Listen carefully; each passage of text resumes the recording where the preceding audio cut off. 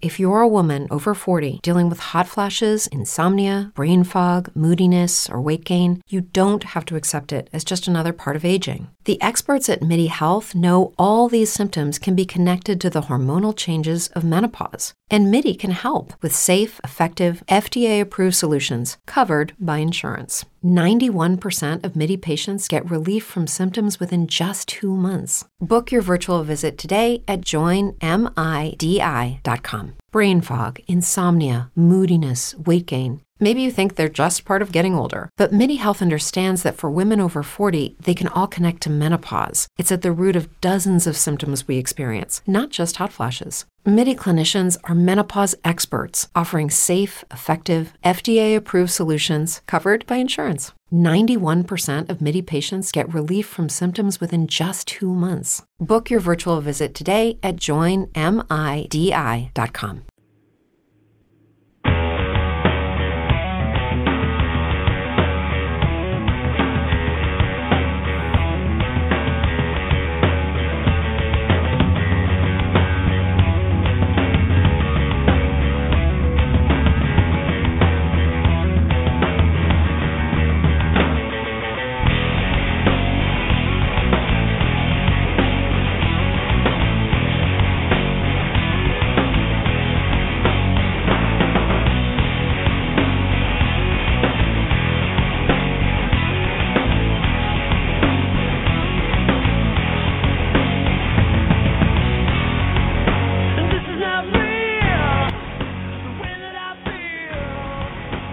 Ladies and gentlemen, welcome to today's broadcast of Tap Into the Truth.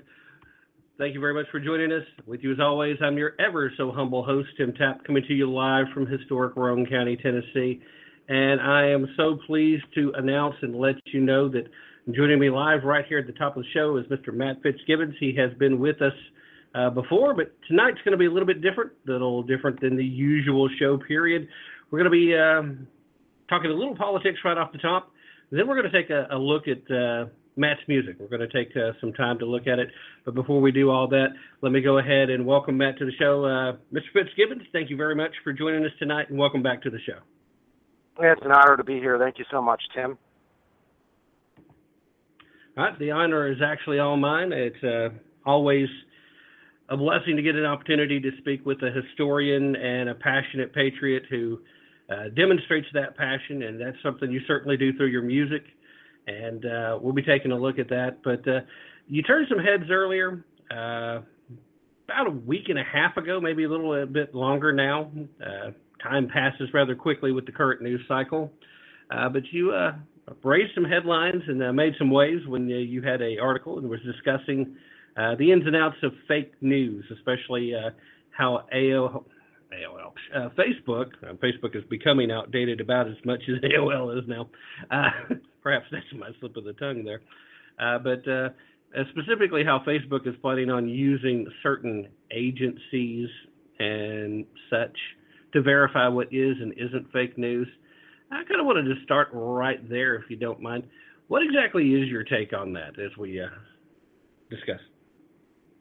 Well, you know, some organizations, I think incorrectly, have referred to what Facebook is planning to do as censorship. But I think right out of the gate, I think it's important to acknowledge, or at least for me to say, I should say, that because Facebook is a privately owned corporation, it's completely within their prerogative to determine what their user policy is going to be. And, of course, nobody ever reads these things, but and they can change them at their whim. So right now they currently, or I should say as of a couple of weeks ago, they had 5 or 6 different radio buttons whenever you saw a post. And you could click a radio button to essentially complain that something was pornography or if it went against your views, annoying or distasteful, advocated harm to a person or animal or something else. And they've since added this new radio button where you can flag something as a fake news story. And what they've decided to do is hire these known left organizations like Snopes.com and PolitiFact to do their fact-checking for them, which is really like having the fox guard the hen house. And it's kind of funny if it weren't happening, but it is happening. And I think it's going to infuriate a lot of Facebook users.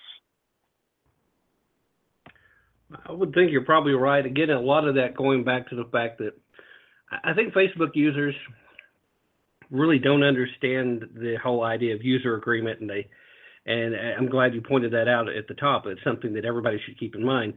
They do kind of call the shots. It's their space. Making reference to a previous social media site, it's not exactly my space. It's their space. But yeah, the whole idea and the concept here, though, is that the great thing about social media has been to this point that we have been able to express a wildly wide berth when it comes to freedom of speech previously, to the point that it's not hard to find any level of profanity. It's gotten rather common.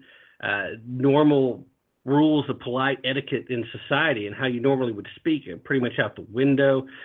Sometimes we forget that we're not just talking to our little circle of friends, but unless you have specified that, it gets everywhere. I have a ton of folks that aren't fans that constantly make comments towards news stories and show topics when I post them myself using social media to spread it. The amazing thing to me, though, and I'm glad you mentioned Snoops by name, is that they have been branded as one of those, well, what's a good term for them? Trustworthy. Yeah, well, they have been considered trustworthy, and for good reason initially, but as a source of verification, when it comes to the Hollywood gossip type and certain urban legends, they did a phenomenal job. But they have been caught, undeniably, on more than one occasion, playing fast and loose with what they consider to be the truth when it comes to political stories. And they have a huge leaning towards the left. Not surprising they'd be selected, though, because, again, most social media sites, Facebook in particular, a huge leaning towards the left when it comes to the folks calling the shots. Does it surprise you any in the least that fake news continues to be almost a tagline now for every story that comes down the pike? I mean, even looking at Donald Trump's press conference today, fake news essentially played a pretty big role. We don't even seem to have a true definition for what constitutes fake news. Are we going to be able to get to a point, do you think, that we can actually all agree upon what a definition is for fake news? No, I think that's a very good question, because I think the answer is no.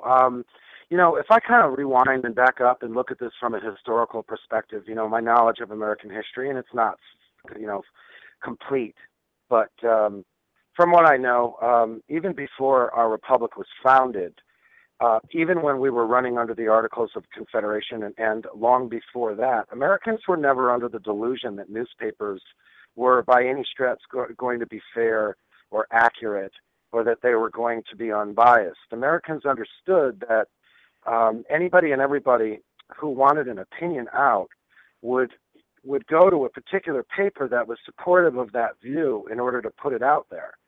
And I think it was only in recent years throughout American history that a large percentage of the public was unfortunately duped into believing that, Walter Cronkite and the mainstream 3 network news channels, say from, 50s or something onward, were neutral, when in fact, throughout our history, that's not been the case. So I guess my perspective is to say that from a historical view, we're kind of returning to normalcy, even though it looks like chaos. And believe it or not, this might sound like a really shocking thing to say, but I actually think Facebook doing this is a very good thing.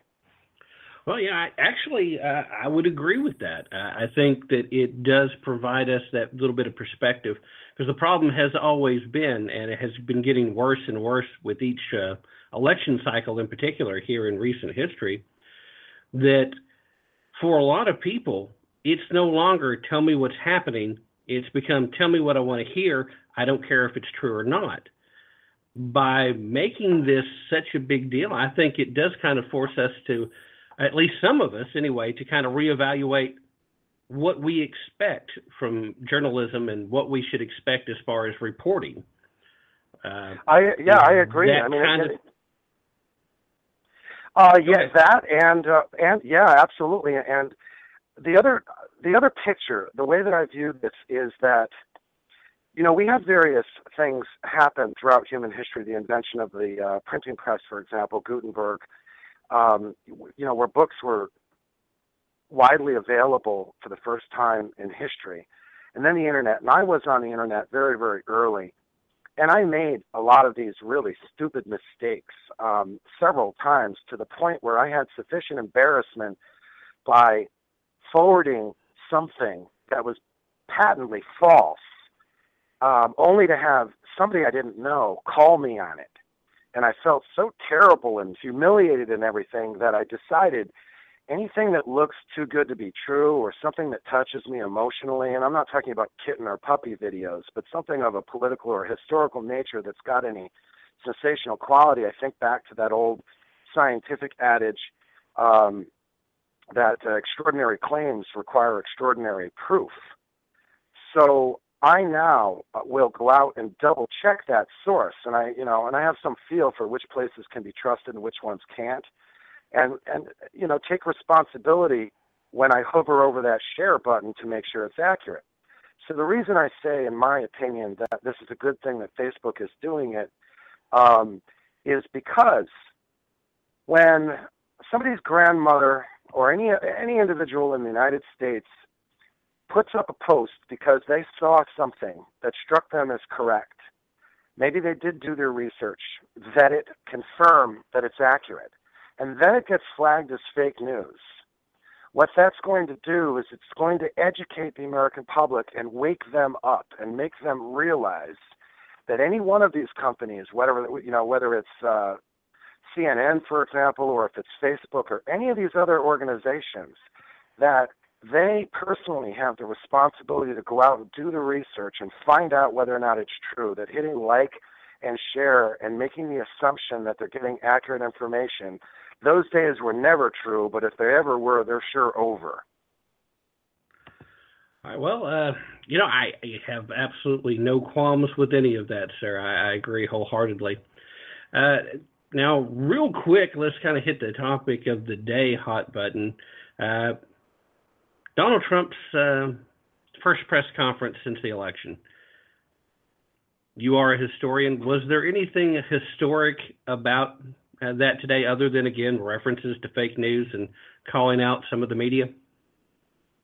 Yeah, that's a very interesting question. You know, it's funny. I was kind of thinking about Obama's exit speech as being historic. I don't think any other president in the history of the Republic has used the word "I" so many times. But as far as Donald Trump is concerned, I gotta be honest with you. I had a couple of really good belly laughs in there. I really think that him pointing a finger at the CNN reporter and saying your organization is fake news. I worry, to be honest with you, about whether or not there's a fine line between presidential conduct, getting out there and tweeting about everybody who has something bad to say about him, for example. I hope that doesn't continue. But to be honest with you, I think what he said today was what a lot of Americans are thinking, and they're just mind blown that the guy actually had the courage to do it and say it. Of course, he doesn't think; he just does it. So, right. From a historical perspective, he certainly has a boatload of charisma. And right now, the only president that I can think of that I see historic parallels with her is perhaps Teddy Roosevelt, simply because of his charisma. Well, that's actually a pretty interesting comparison. Both rather bold in their statements, and neither one of them had any compunctions about using government to solve problems as far as what they saw as problems. A lot of the conversation has been centered around, of course, the antics, the almost circus atmosphere of the finger pointing. And not a lot of people have talked about actually some of the stuff that I think was the meat and potatoes saying that they are going to repeal and replace Obamacare, saying that they are going to make the Mexican government pay for the wall. It's just not going to be a direct payment kind of thing. A lot of stuff was in there. Nobody's really been talking about that yet. Did we lose some of the impact of what this speech should have been because of the finger pointing and that kind of thing? Yeah, there's a distinct possibility of that it actually backfired. I read a couple of articles from those on the left who are of the opinion that they, this incredibly fake, unvetted news story started by BuzzFeed and then, pushed on by CNN actually detracted from their ability to ask him about specific policy questions and perhaps recent appointees. But at the end of the day, he's going to be inaugurated in 9 days from now. So how much content and policy can we really expect from a press conference when the man's not even sworn in yet? So I look at it as kind of a representation perhaps of the tone to come. Brain fog, insomnia, moodiness, achy joints, weight gain. Maybe you're thinking they're all just part of getting older. Or that's what your doctor tells you. But MIDI Health understands that for women over 40, they can all be connected. Hormonal changes that happen during perimenopause and menopause are at the root of dozens of symptoms women experience, not just hot flashes. MIDI specializes in compassionate care for women in menopause. Their solutions are safe, effective, and FDA approved. Plus, they're covered by insurance. A convenient telehealth visit with a MIDI clinician can be your first step to getting personalized care. They'll tailor a treatment plan for your symptoms and health history so you can get back to feeling great.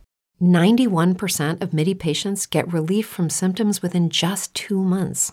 When your body changes, your care should too. Book your virtual visit today at joinmidi.com.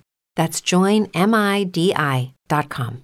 What's the easiest choice you can make? Window instead of middle seat? Picking a vendor who sends a great gift basket? Outsourcing business tasks you hate? What about selling with Shopify?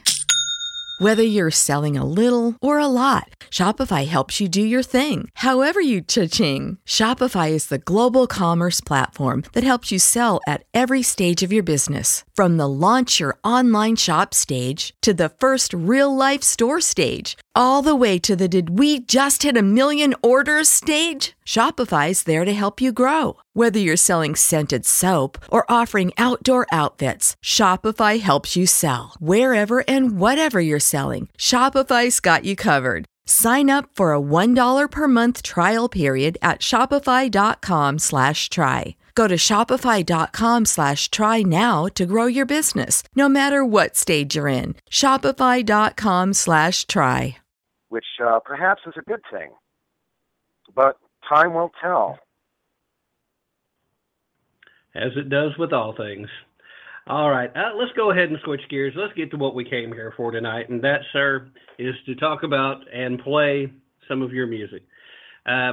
You have been on before. We kind of touched on this previously, but for anybody who missed the previous show or who hasn't had the pleasure of hearing you interview, especially on the topic, let's start off talking a little bit about patriotmusic.com and what led you into that. And we'll start with that.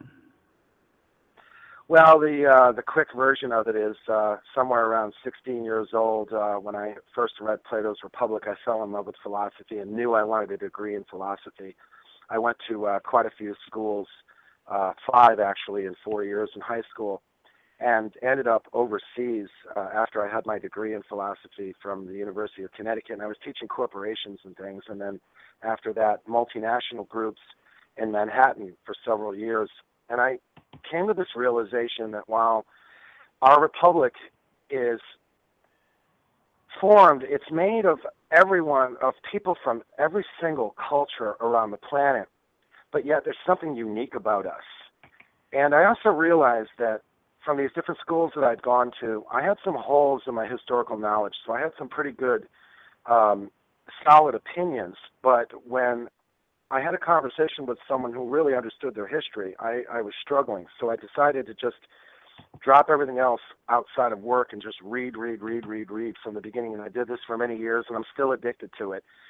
And I came to the conclusion while teaching these multinational groups that the thing that makes us unique, despite being made up of cultures from all over the planet, is a passion for our simple but timeless principles, those in the Declaration of Independence, the Bill of Rights, and the Constitution. And I've been a musician all of my life, so it seemed logical. Actually, I shouldn't say logical, because the truth is I wrote a song called Well Earned, and this was like in 2004, posted it up on the internet, and it got a lot of traction. A lot of people approached me, and one Australian buddy of mine actually was the one who suggested. He said, listen, you've got these two passions. We talk about politics and history and everything, and you know all this stuff, and you write good music. Have you ever considered maybe doing a little bit more than just this one song? And a light bulb went off above my head, and within a week or two, I registered patriotmusic.com as my domain, and decided to create the first CD, which was in 2005. So it's been some time that I've been at it, but my goal essentially is to stay out of partisan politics as much as I possibly can, because I don't see the Republicans as having a monopoly over liberty. I don't see, the Democrats having a monopoly over tyranny by any stretch. My goal is really just to hopefully write good music that inspires people to want to think about, talk about, and spread these simple but timeless ideas that made us the longest-standing, freest republic in the history of our species. Well, since you brought it up, let's go ahead and play Well Earned. Ladies and gentlemen, for your listening pleasure, this is Matt Fitzgibbon, and the song is Well Earned. You just heard part of the story. We'll get a little more about it when we get back on the other side. In 76, with the stroke of a pen, Jefferson declared the rights of all men, that God made us free, and that government serves to protect all the rights that each soul deserves. And in 78, under cold winter skies, the troops were aware they were out of supplies, and with the food all but gone and no shoes on their feet, fight till the end, till the British defeat. Then the Bill of Rights stated what they'd earned, and the lesson that hurt was well learned.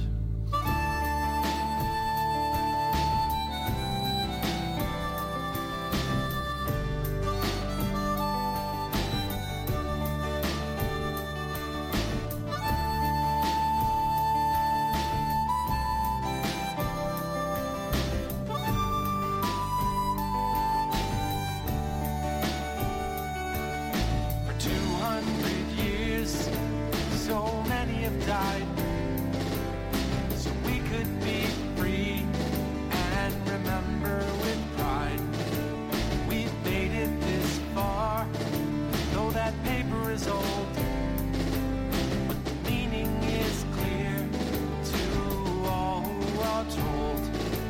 With the Bill of Rights wounded in the field,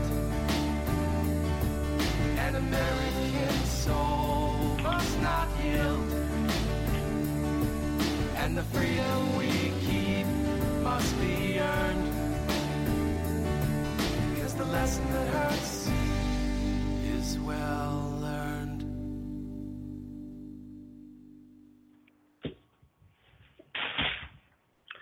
All right, that was Well Earned by Matt Fitzgibbon, the first of the songs we'll be playing tonight. Certainly not the last, though. That one, I think, is pretty straightforward, and I think as far as the history you're telling, but what was it that actually led you to start writing that particular song? So it would have been in 2004, and what I saw at that point was some of the other Americans who are a little bit older than millennials will recall that for a very brief period of time after 9/11, we forgot all of our partisan differences. The United States truly was united for a very short period of time. and afterwards, things started to really, really get much worse.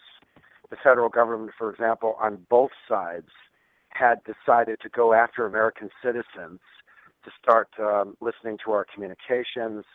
We had the extreme left, for example, going after troops that, just Americans who were going and essentially going to fight for other people's rights overseas. All of these big constitutional questions. And again, it's kind of cool for me, that you played this track, because it's really the first one that launched PatriotMusic.com, the whole thing that I've been doing for 11 years. It's apropos that you started off with it. But going back and thinking about why I wrote the song, I think it was just, I kind of wrote it for me. And it turned out that other people liked it, and I put it out there, and it seemed that they did. Well, it's absolutely, considering the topic, the one thing that struck out to me, and we talked about this before, that it was always your intention, is that you managed to be historical and patriotic without taking a political leaning one direction or the other. This is just you loving America and what we fought for. And I love the music itself with this, as it has kind of a cross. The feel, to me, kind of falls somewhere between Billy Joel and, now I can't think of his name. I'm going to be really embarrassed here when I think of it, but Bob Dylan, yeah. Because just the way the music flows, I mean, you're almost, just to me, in my opinion, you're kind of somewhere right in between there. And it's a really nice song. And this is one of my favorites out of the group, although I'll let you know a little sooner. There were 3 songs of all the music that you shared with me that really, really just, that's the kind of thing I've been listening to. I admit I've been listening 4 or 5 times to some of these songs almost daily since you sent them to me. I really, really like them. And I'll also take this opportunity real quick to remind everyone listening, these songs are copyrighted, and we are playing them with the permission of the artist, so please respect the copyrights. As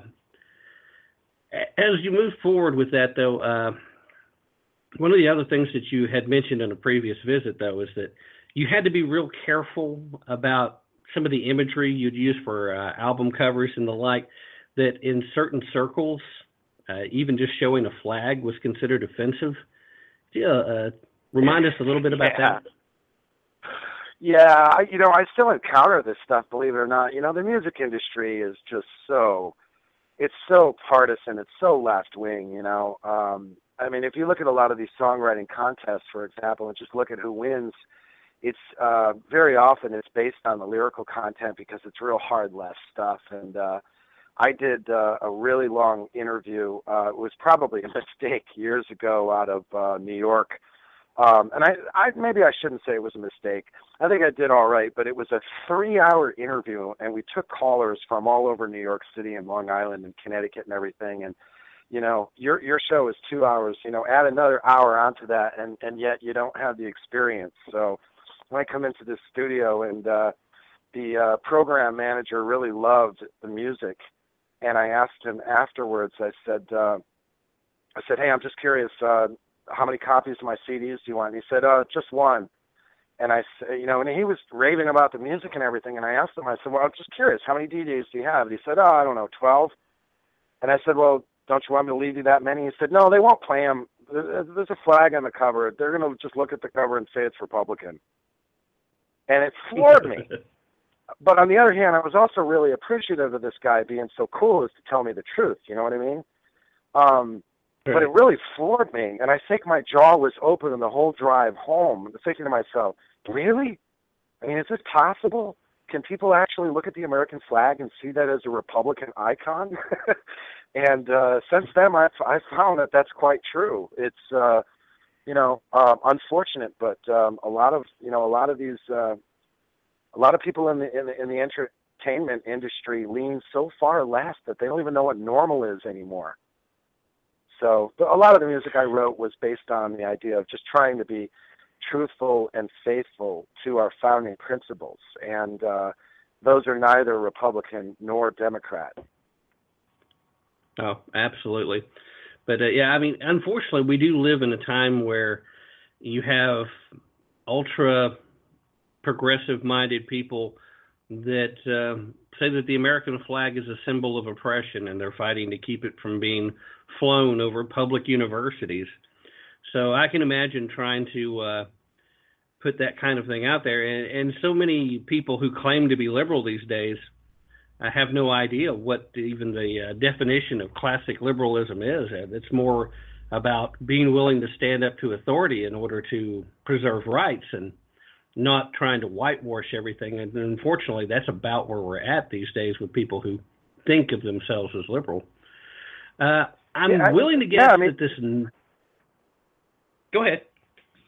I was just going to say, yeah, you're spot on, because, I can't speak for you, but do you find it as awkward as I do to have to use the term classical liberal? Like, why do we have to add those 3 extra syllables?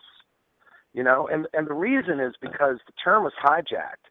The Founding Fathers referred to themselves as liberal, which meant tolerant. And yet we find those on the far left are extremely intolerant of any ideas whatsoever that don't mesh with their personal vision of utopia, whether or not that has anything to do with human nature.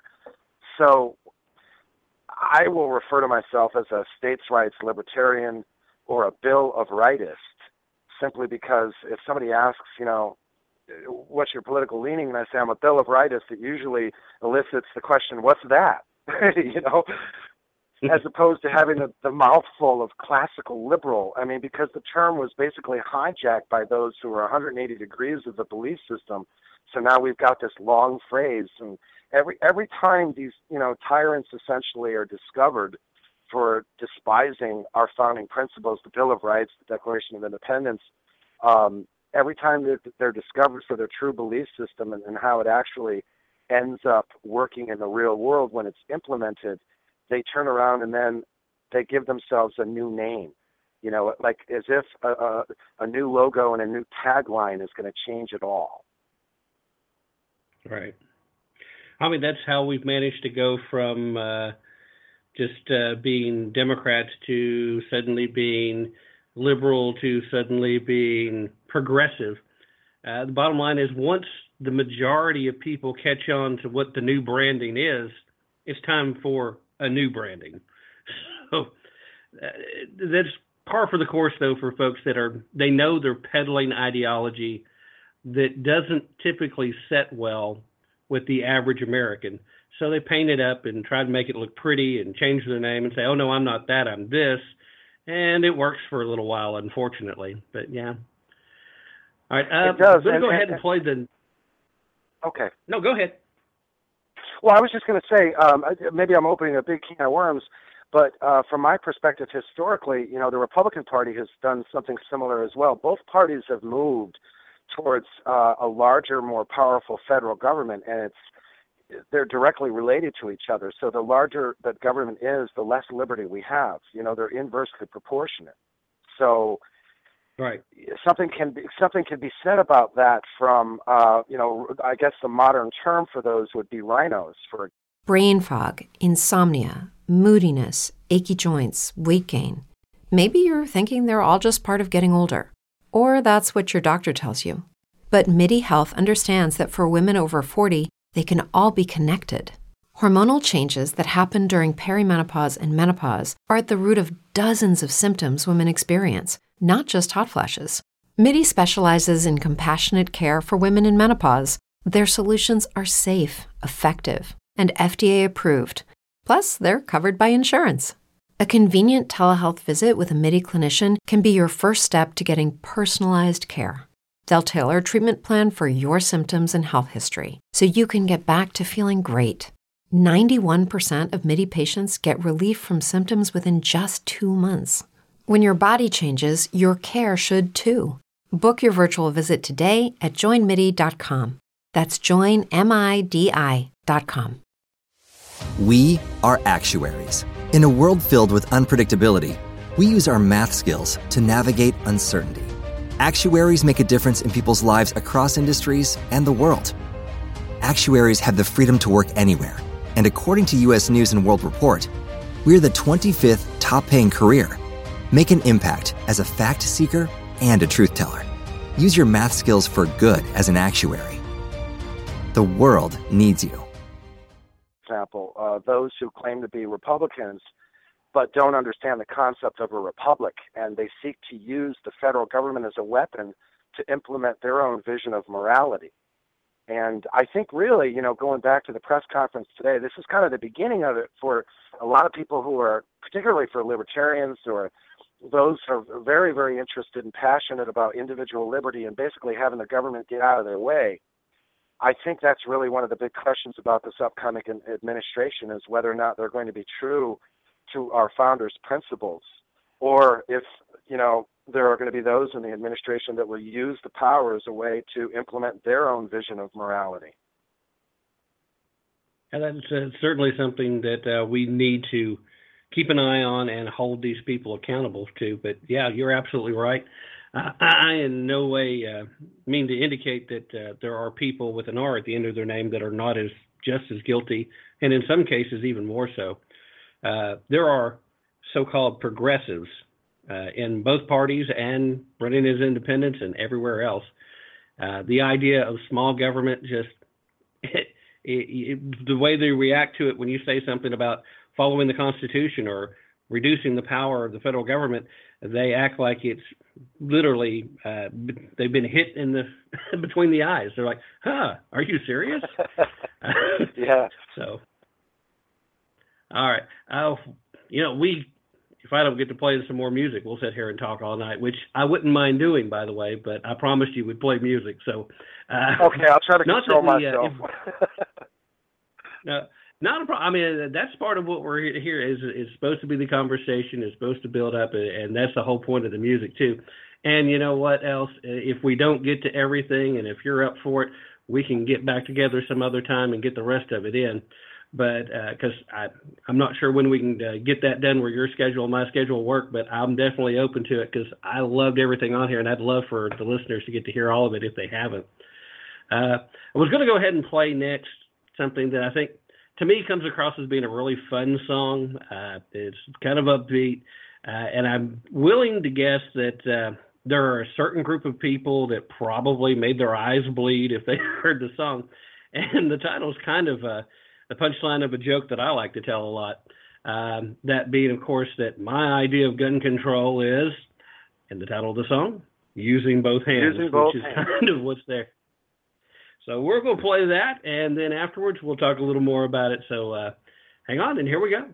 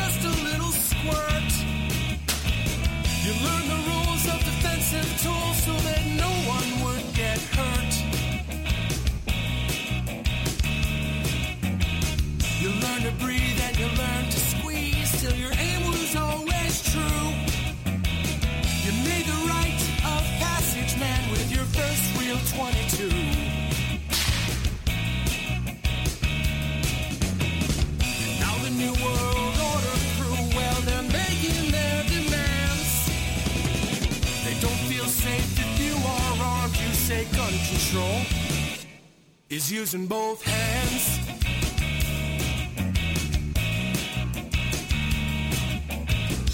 Founders knew the Second Amendment was the final one to keep, to hold our other rights intact so we never become sheep. Stalin, Hitler, Mao, and Pol Pot, they told us things that you never forgot. Teach lessons to your daughters and sons, to fear the government that fears your guns. And now the New World Order crew, well, they're making their demands. They don't feel safe if you are armed. You say gun control is using both hands.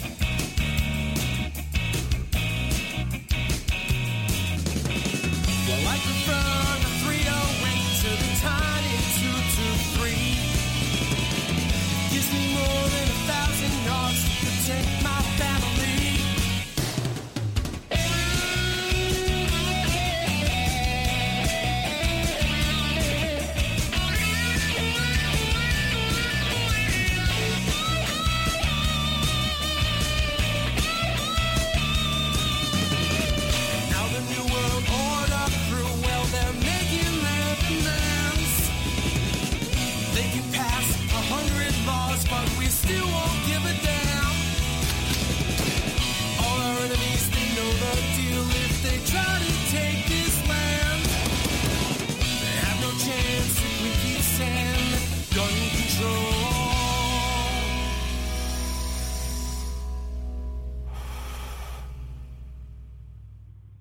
is using both hands.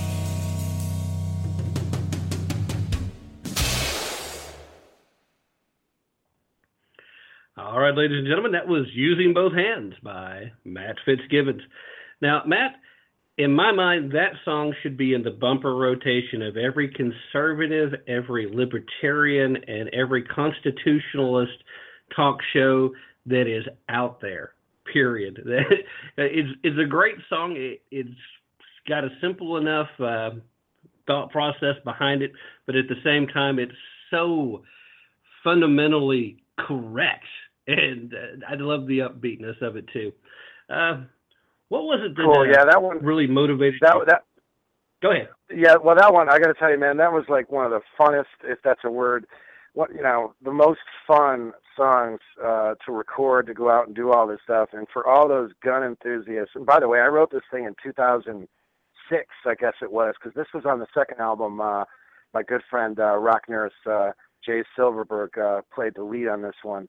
But I had an idea at the time when I was out there firing all these weapons to capture the sounds, to use the samples, and the snares actually overlaid with is it a 223 or a 308? I'm not sure which of the two. I think it's a 223 actually mixed in.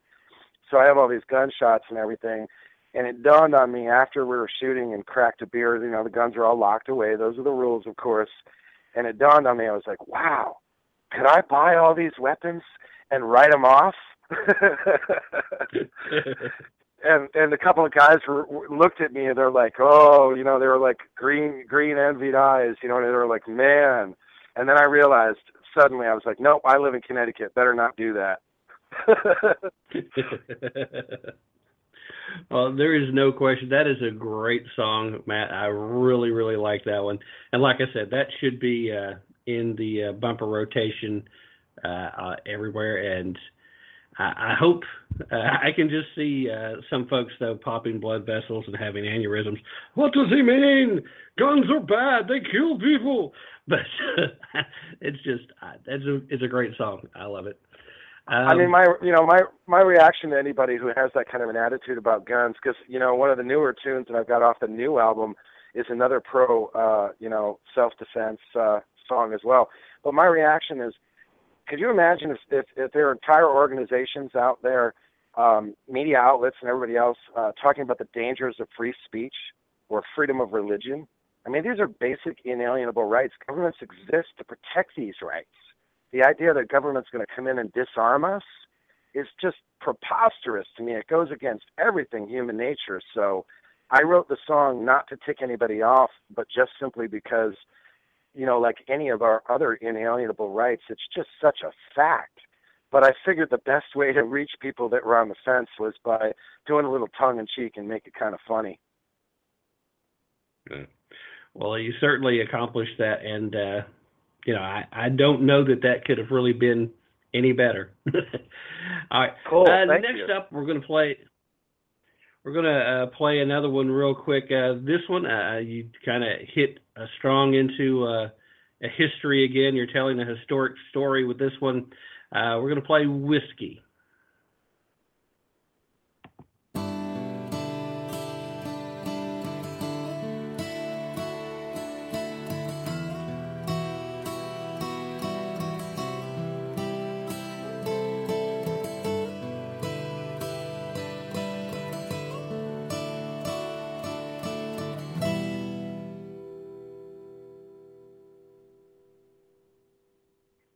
Out in the woods, west of Pittsburgh is home. Since my granddaddy's days, they'd left us alone. We lived on the river where we made panther's breath till the marshal brought death. We had fought for your freedom from here to the east. Cleaned out the Tories till the land was at peace, and we picked off the redcoats with our frontiersman aim. Then the tax man came.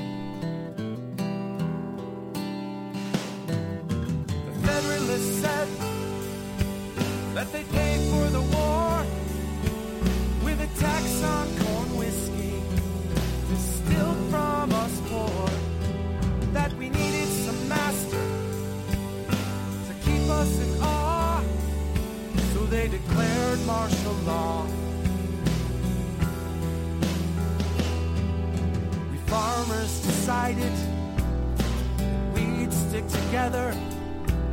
So we covered some taxmen with tar and with feathers.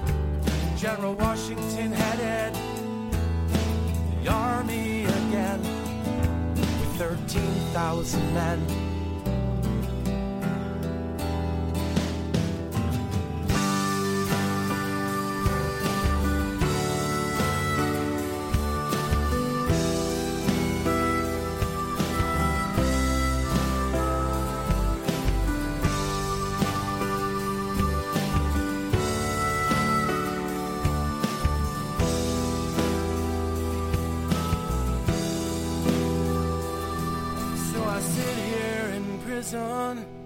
While the gallows are built, and it seems that my country is feeling some guilt. They say we've been pardoned, now their point has been made, but you should be afraid.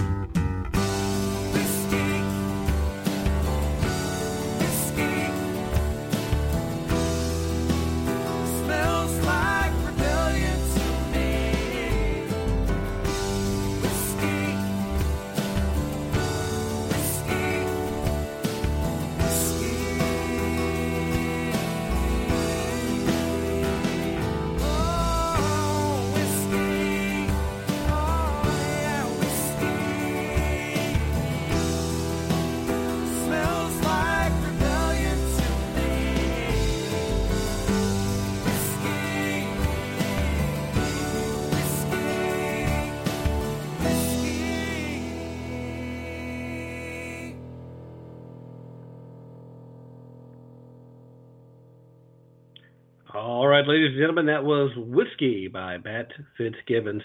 Matt, I did kind of notice there seems to be an evolution to your songwriting.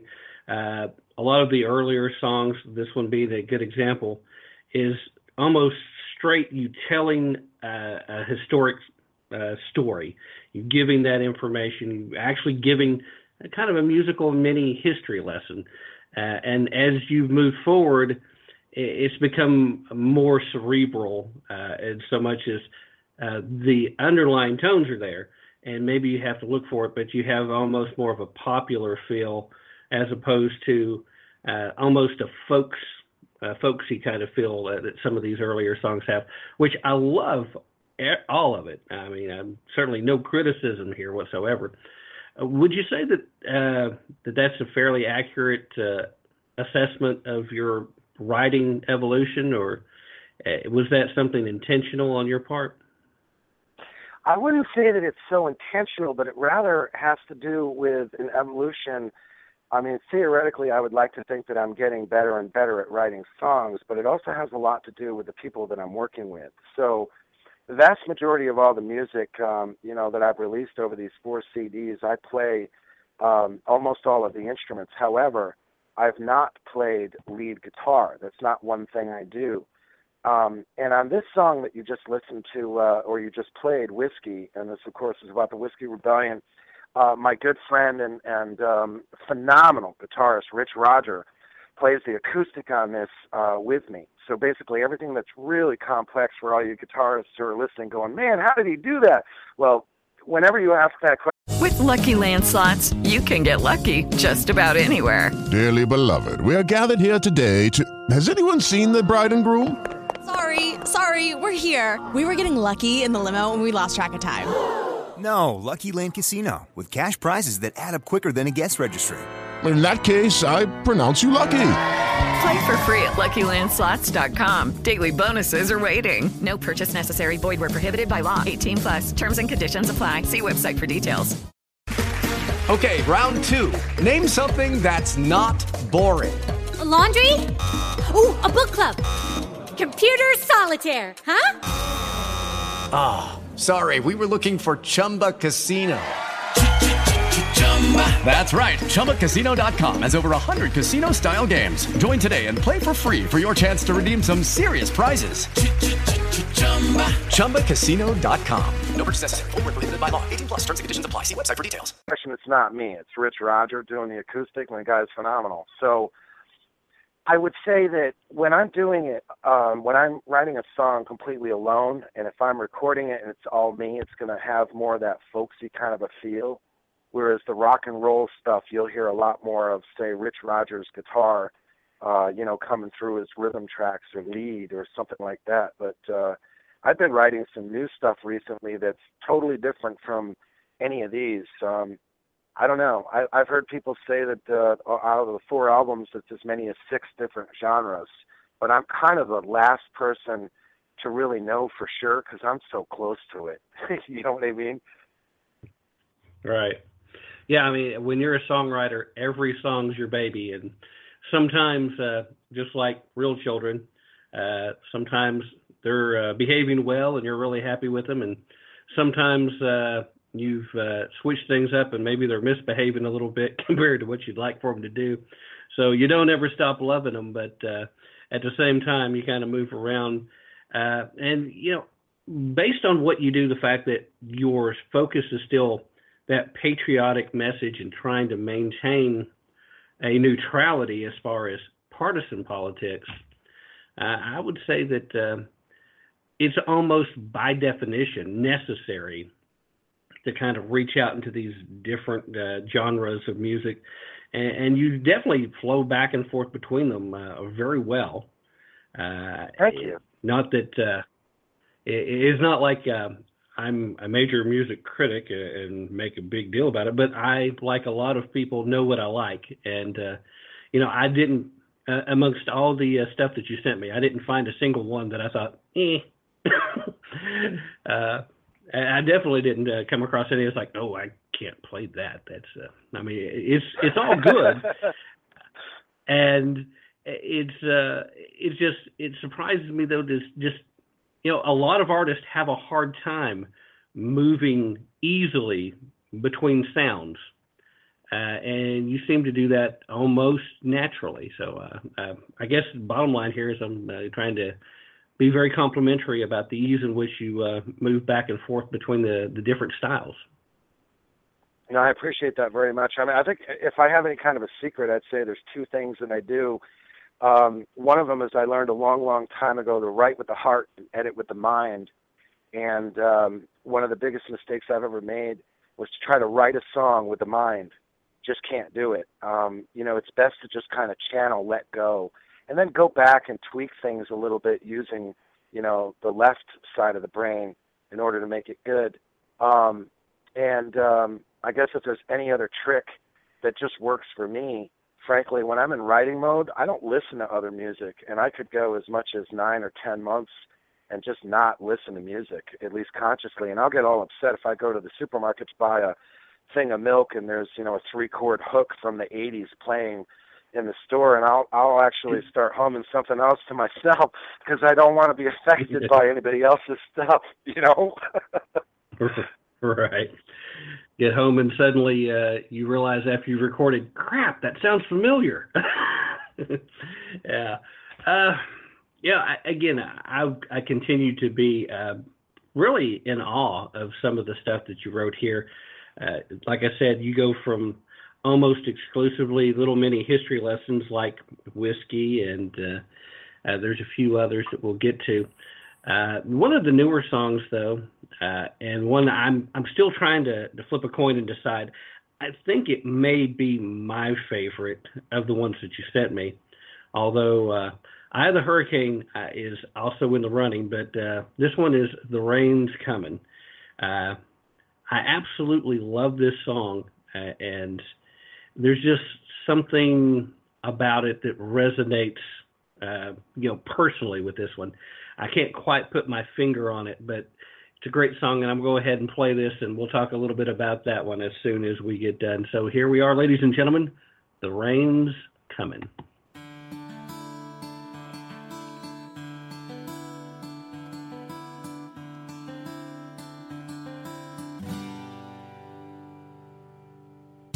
Seems like 1,000 years since we had real fears. but the old ones won't forget.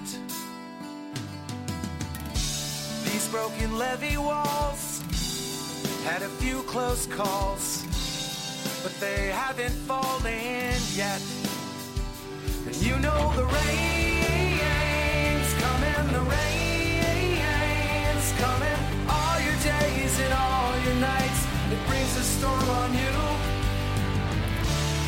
When the sun beats down and it bakes the ground, and you watch the rich land die. Such a vicious drought, even hope's in doubt.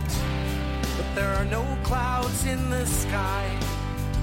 But you know the rain's coming, the rain's coming. All your days and all your nights, it brings a storm on you. When you feel the first drop fall, when it kisses your skin, the storm will begin to bring with it promise of change. When you hear the thunder roll, the lightning's begun, the flood will soon come to wash out the things that remain.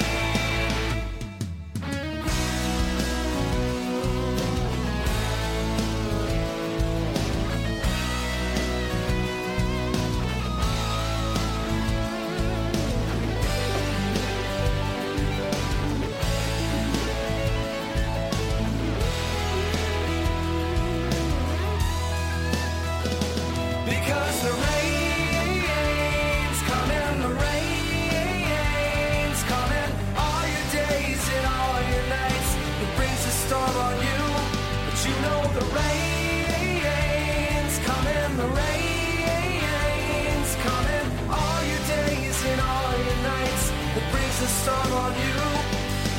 The rain's coming, the rain's coming. All your days and all your nights, it brings a storm on you. Yeah, yeah. The rain's coming, the rain's coming. All your days and all your nights, it brings a storm on you. Because the rain's coming, the rain's coming. Storm on you. The rain's coming, the rain's coming. All your days and all your nights, it brings a storm on you. All right, folks, that's The Rain Is Coming. Matt, what was it that was really the driving force behind this one? Because the more I think about it, the more I'm kind of leaning towards possibly fact that I'm kind of a mid-40-something guy. This has kind of that 80s rock feel to it a little bit. That might be part of why I'm so partial to it, but still, just a great message with that. And I'm just curious, what was motivating this one? Right after the not the inaugurations, but the Democratic Party nomination in 2012, and I realized what was going to happen potentially for the next 8 years, to be frank. And I wrote this piece because I wanted a way to kind of speak to the subconscious, mostly the vet, not to communicate. You know, my goal is sometimes to try to get a message across. That's when I'm, nonpartisan and historical. But there are other times where I just write something, like the Moody Blues famous line, letters are written, never meaning to send. It was this sort of an idea where I wrote it for me. And Rich Roger, again, is all over this. You can hear him, with the smoke coming off the strings during the lead and the incredible, real huge orchestral rock wall of sound, from playing a 6-string electric guitar double-tracked. And when I first played this thing for him, on an acoustic, he looked at me and he said, "Man, that's the first track on the next album." So I don't know. I mean, generally I leave it to everybody else to determine what the words mean to them because, frankly, I think that good music is supposed to evolve with you, like the Beatles or so many other bands out there. They mean different things to you and they stay with you. Maybe you don't hear a song for years, but the goal as a songwriter is to try to achieve something like that where the words will mean different things to different people at different times in their lives and still be appropriate sometime later. That's kind of the objective. But this one in particular, I just wrote for me. And it took Rich to basically say, yeah, this is a tune. We need to modernize it and keep that 80s feel, like you pointed out. Yeah. Well, that might be part of why it kind of resonates with me a little bit too. If it's one of those things that's just basically for you, I think that does come through very well. In fact, as far as the warning tone, there is a warning there, but at the same time, it doesn't say, okay, it's the end of the world. It's not Noah's flood. It's just the rain's coming. Be ready. And, next thing, well, if we have to start bailing, we'll start bailing. But when the rain comes, guess what? It also comes to an end. At least that's the feel I get from it. And I think that's an excellent point. You're right, because that's really what I was writing it about, was to reassure myself that everything historically happens in cycles. The pendulum's got to swing to one side in order to get to the middle, and to the other side to get to the middle again. So, and ultimately, our republic has always found a way. I know this is an often used quote, but Churchill once says, you can always count on America to do the right thing after she's exhausted every other option. So this song kind of speaks a little bit to that belief, too. Yeah. Well, like I said, it's one of my favorites. I'm still trying to decide if it is my favorite or if Eye of the Hurricane is my favorite as far as stuff that you said. But again, just a lot of great tunes. And in fact, since I've mentioned it a couple of times now, I'm going to go ahead and play Eye of the Hurricane. And, again, to me, there's some similarities between these songs, and not just the fact that there's typically rain involved with Hurricane. This one is a little more hard-hitting, a little more driving at its base, and I think the message is a little bit different in so much as you don't have to have that relaxed, don't be pessimistic. This is more like almost there's work to be done, and so, be prepared to stand up to the storm and move on. We'll play the song, and then we'll talk a little more about it once it's done. Here we go, ladies and gentlemen. Eye of the Hurricane by Matt Fitzgibbons.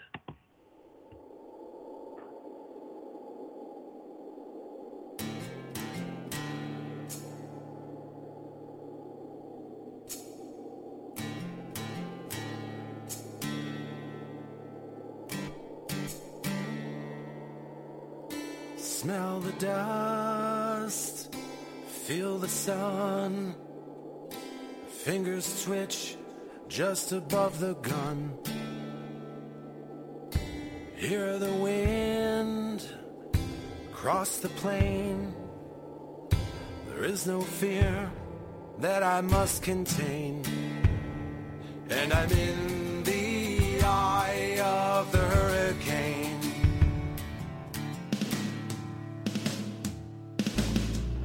I see the sweat across his brow. I'm poised to draw in eternal now. The fastest one is the one who's slain. I still stand, got the better aim, and I'm in the eye of the hurricane.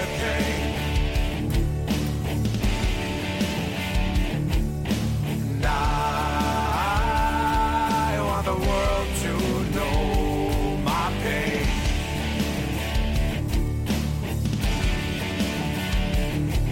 And I want the wind to say my name.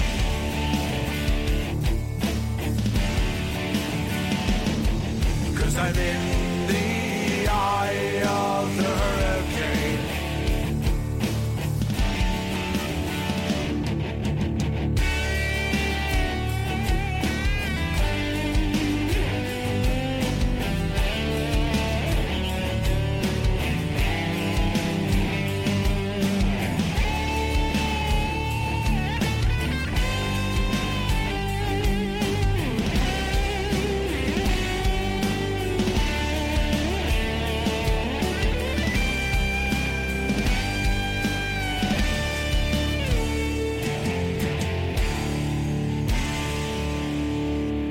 was passing through on my way back home to get a drink, but be left alone. They tried to take my guns, it's the mayor's new campaign. Okay, round two. Name something that's not boring.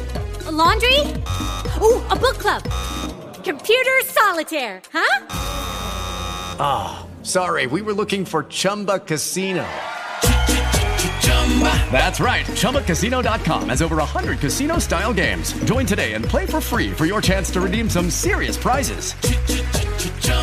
ChumbaCasino.com. No purchase necessary. Void where prohibited by law. 18+ terms and conditions apply. See website for details. Hello, it is Ryan, and I was on a flight the other day playing one of my favorite social spin slot games on ChumbaCasino.com. I looked over at the person sitting next to me, and you know what they were doing? They were also playing Chumba Casino. Coincidence? I think not. Everybody's loving having fun with it. Chumba Casino is home to hundreds of casino-style games that you can play for free anytime, anywhere, even at 30,000 feet. So sign up now at ChumbaCasino.com to claim your free welcome bonus. That's ChumbaCasino.com and live the Chumba life. No purchase necessary. VGW. Void where prohibited by law. See terms and conditions. 18+. I told them I would leave, they pushed me just the same. And I'm in the eye of the hurricane.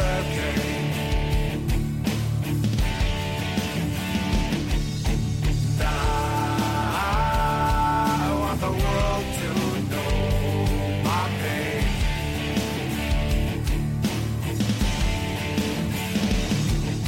And I want the wind to say my name.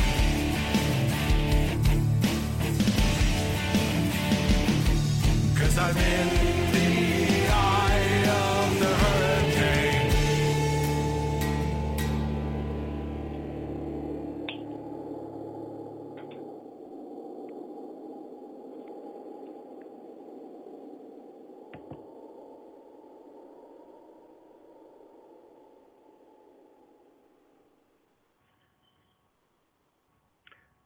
All right, Matt. I've got to know the story behind this one because the message itself, the lyrics take you from the feel of a Wild West scenario, and then the eye of the hurricane. It's not something you typically consider to be a literal Western thing, but obviously being metaphoric for stuff's hitting the fan. Well, what's the real story behind this one? Because I like it for multiple reasons. It really seems to cross a lot of different imagery that I really like.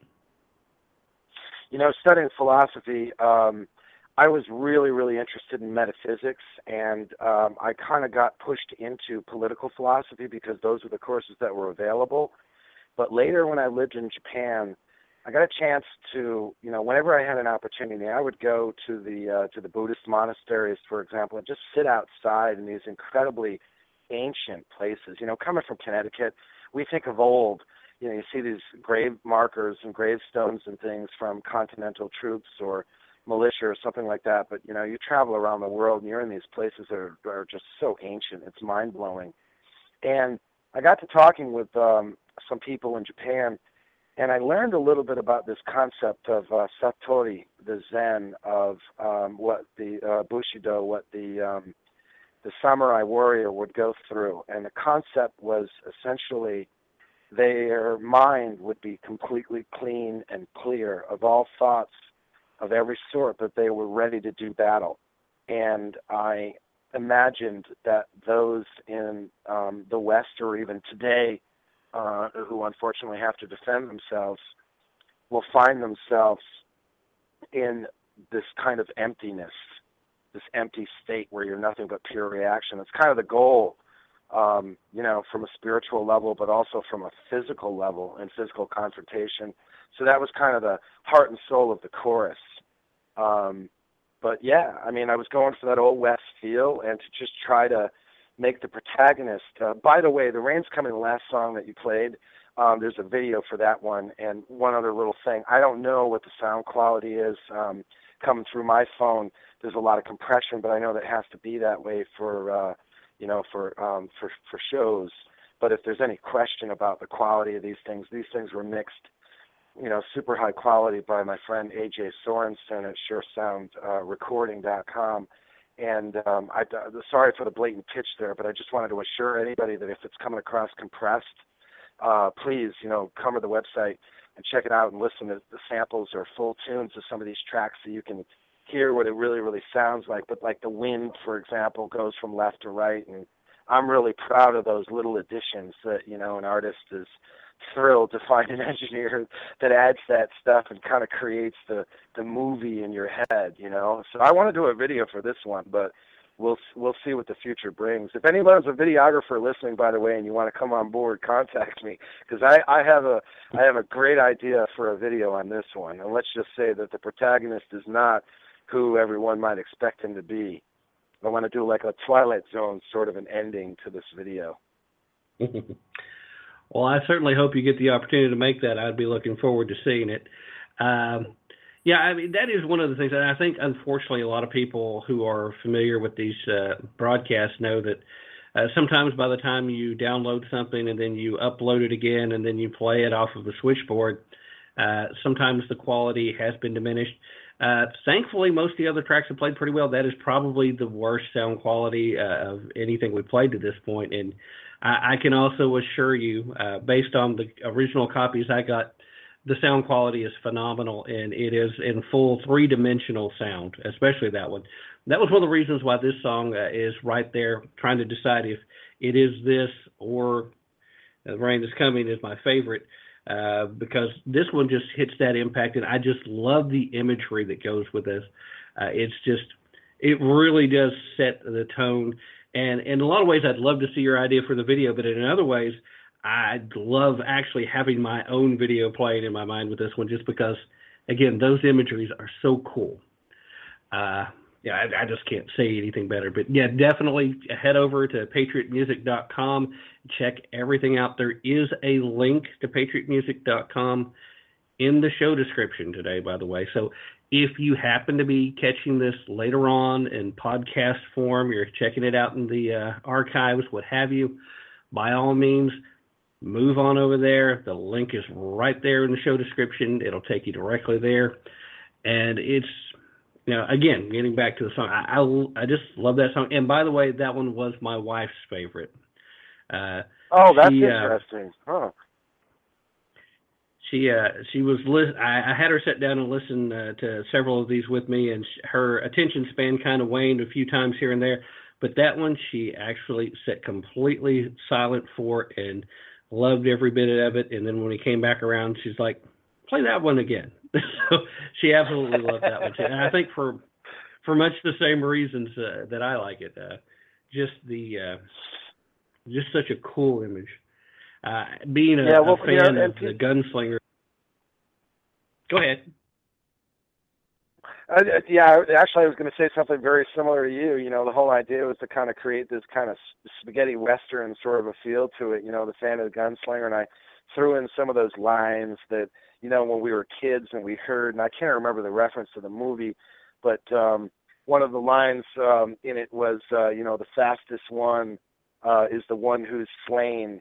I still stand. I got the better aim. You know what I mean? Like, don't be the fastest. Be the most accurate, sort of a thing. I try to throw in a little bit of, tidbits that we all pick up from the spaghetti westerns as a kid. That you're like, wow, pearls of wisdom.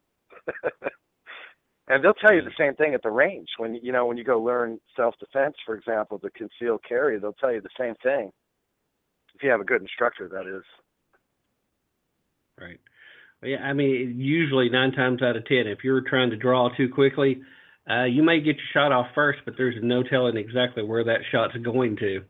So, yeah, and this should be a lesson learned by now if you've watched enough movies. Usually the first guy getting the shot off doesn't normally win the gunfight. But at any rate, just fantastic song, but we'll move along to the next one. This one deems back towards the more obvious on the patriotic side of things. The patriotism in that one, it's there because it's paying homage to a great portion of American history, although not everyone thinks so. But in this one, this is a little more straight up patriotic. I'm going to play For the Heroes.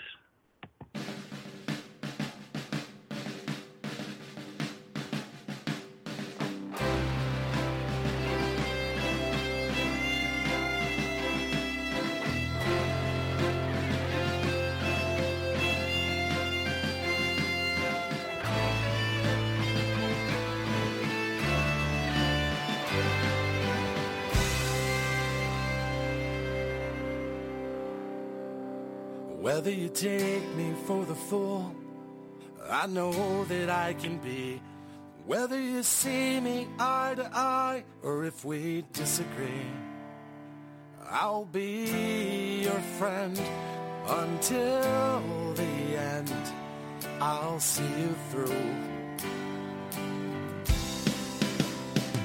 Whether you heal the casualties, or you kill to keep us free, whether it's goods that you prepare, or you help bring them there, for all you've done, for everyone, I won't forget.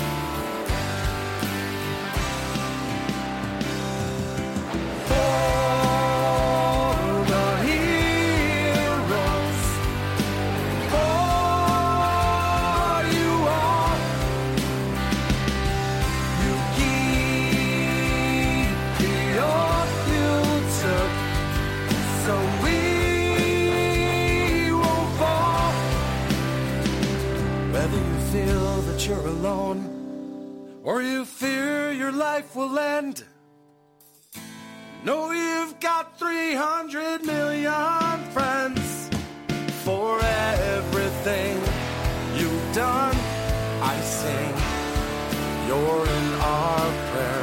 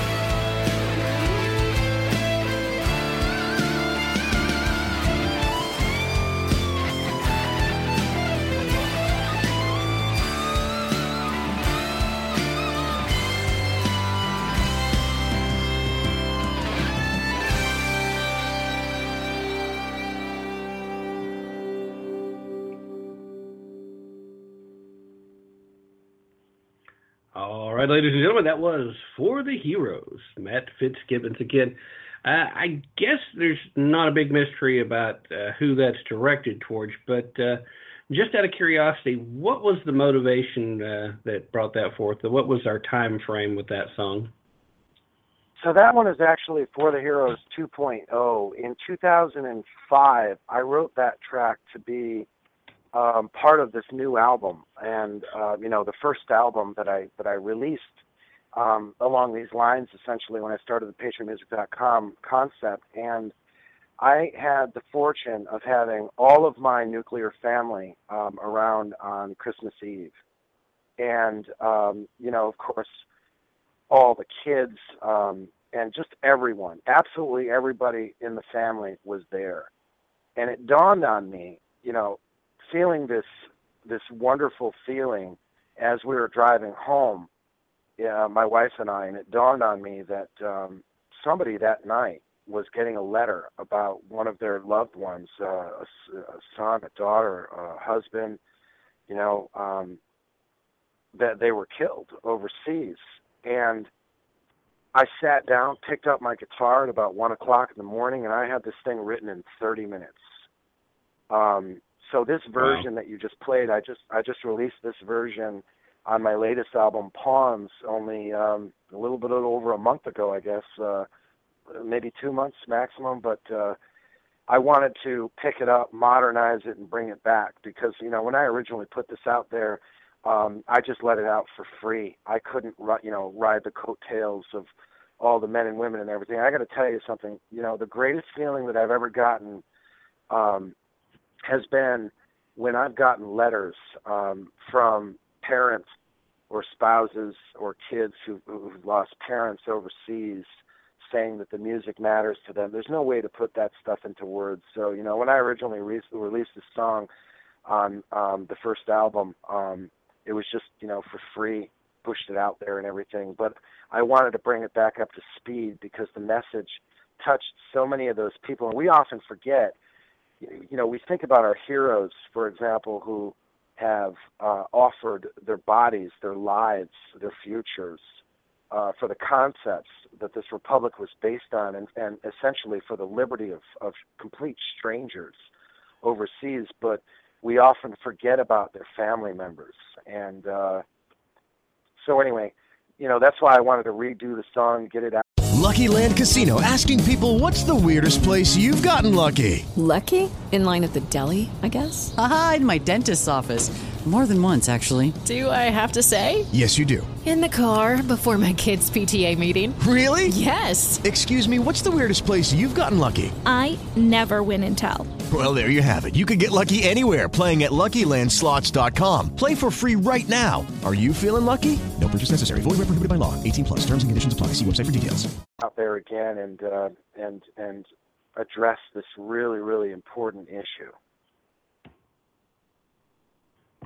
Well, I certainly I commend the effort, and I think you certainly do a good job of, again, conveying those same ideas. And one of the things that I talk about quite a bit on the show when we're talking about our military heroes or our first responders, particularly when we're approaching one of the holidays where we're supposed to keep those folks in mind, whether it be Veterans Day or Memorial Day, is I always try to remind everybody that the families are serving as well. And unless you've been in a military family, it's really hard to really understand how much that does affect. Way too often, most Americans, we're fortunate enough to be able to take that kind of thing for granted. And it, in a lot of ways, is a disservice to the folks that are sacrificing every day, whether they're the active duty serving or whether they're the stay-at-home parent while their significant other is serving. And this song is really, it's, again, it touches me so deeply I have trouble even getting the words. It does a fantastic job of reminding everybody that there is this going on constantly, and we should keep that in mind, not just on a holiday, but all the time. And that's another good reason to head over to patriotmusic.com and download a copy of this one and play it every day. I think that would be fantastic. I should add as well that over the years and even currently, I will gladly work with veterans groups and things to try to spread this message so that they and their families get the respect that they deserve, Absolutely. Well, that's fantastic, and I'm glad that you're willing to do that, because a lot of people, they talk a good game and then they don't really put their money where their mouth is. So anybody who's willing to do that is worthy of honor and respect too. So I appreciate your willingness to do that, sir. And I hope others do too. No, it's all good. It's all good. The bottom line is, people have to remember that the kids, for example, while their parents are deployed, these kids are carrying an angst with them as well. And it radiates into so many different aspects of life. And that's not even assumed, that someone isn't injured or killed. And it's such a quintessential part of what American liberty is all about, because we don't exist in a vacuum. And in order to keep this liberty, some really nasty stuff has to happen. And And I'll be happy if I, live to be an old man and never have to, kill another human being for the rest of my life. Of course, I'd be willing to under the right circumstances without thinking. But I totally appreciate those who do it for a pittance of pay and often blatant disrespect, perhaps even from presidents and various administrations and everything. And they do this, and I found over the years working with and speaking with veterans and particularly those in special forces and things, that if you want to find people who understand American history and understand American principles, the values that have given us, allotted us this opportunity for liberty, individual liberty, you need look no further than these men and women who are willing to put everything on the line for it, because it's an instinct. If you're going to potentially die for something, you want to know what that thing is. So these folks tend to understand it very, very well. And I have just the utmost admiration for them and their families and everything else. Well, while we're at it, let's go ahead with the next clip here. Seems like a good time for this one. Let's go ahead and play Remember the Americans.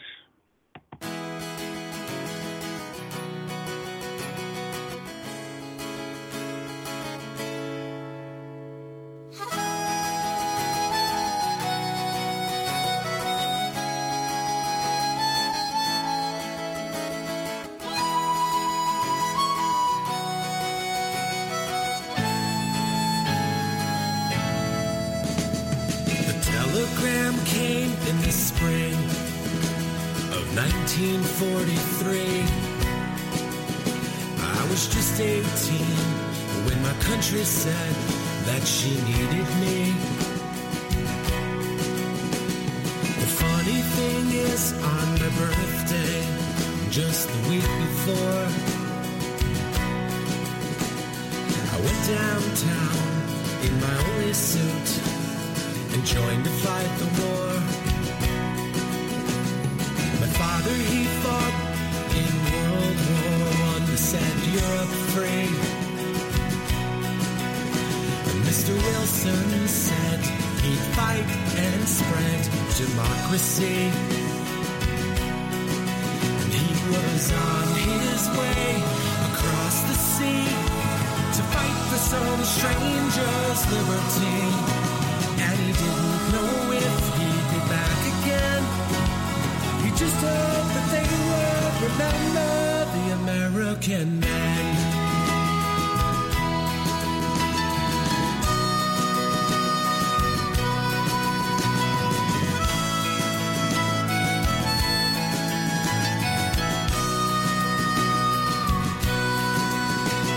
Well, I went to Europe and was wounded in 45. And my brother, he went to Tarawa, didn't come back alive. All of my town remembers his smile before he left for the war. And I miss my brother so much, and God, he loved the Corps. And we were on our way across the sea to fight for some stranger's liberty.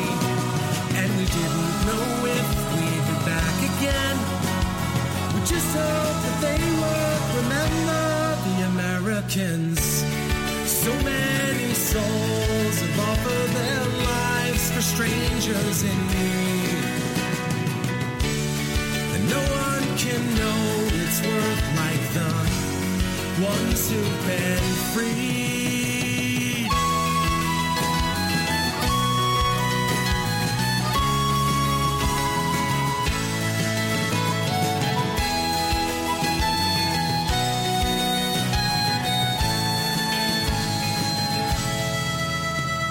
Well, I skipped Korea, but my son was sent to Vietnam.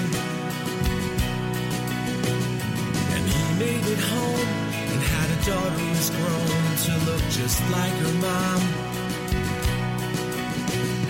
She graduates from the Naval Academy in the spring of next year. You'll never meet anyone smarter so sincere. She'll be on her way across the sea to fight for some stranger's liberty. And we won't know if she'll be back again. We just hope that you will remember the Americans.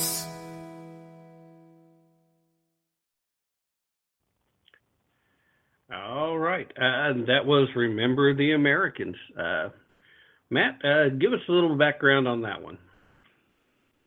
I wanted to write a piece that would kind of tell the story of a quintessential American family, you know, that always had people fighting in wars, and to kind of bring it back to modern times where it ends with, you know, the fact that it isn't always about men. In Whiskey, for example, I had a quote that was straight out of Alexander Hamilton where he said, they need some master to keep them in awe. And I kind of did the same thing in this song and Remember the Americans, where I've got Mr. Wilson said we'd fight and spread democracy. You know, it was a direct quote from these people. But I wrote the piece to kind of tell a fictitious story loosely based on my own family's history. My uncle was killed in Normandy a few weeks after the invasion, and it devastated my father's family. And so many people throughout my family's history have served, and I know that it's had a profound and sometimes devastating effect on the family.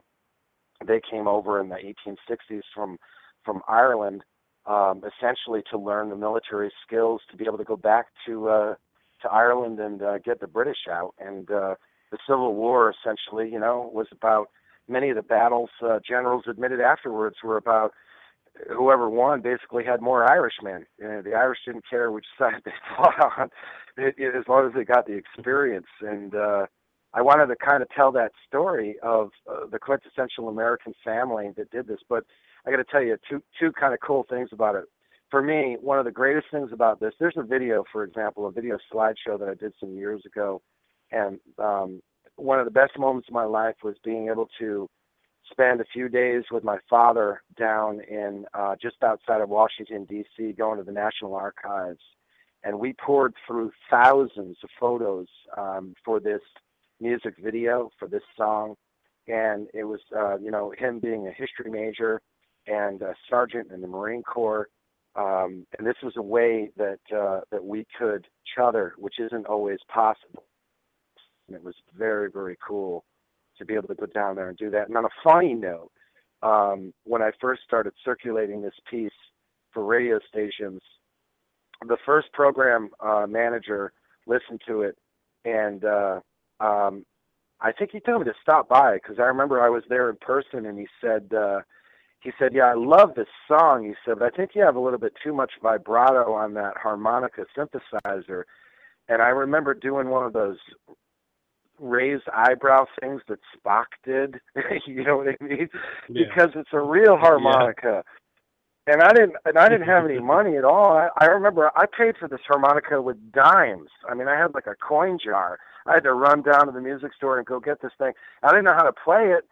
So I was watching the Waltons a lot, and I actually learned how to do the vibrato from watching Jason Walton. So anyway, there's kind of a lighthearted take on this piece. Is this a song that's been well received by those families that have that proud tradition? You know, I think most of us, if we're not part of a family, we all know a family where every major battle that has taken place, somebody from the family has been there. They have served, and they've answered the call time and time again.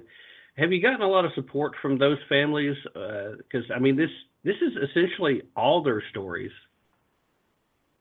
Yeah, to be honest with you, I really have, and it's kind of an awkward thing for me to talk about, because let's just say that I work with various veterans organizations and things like this, and do whatever I can.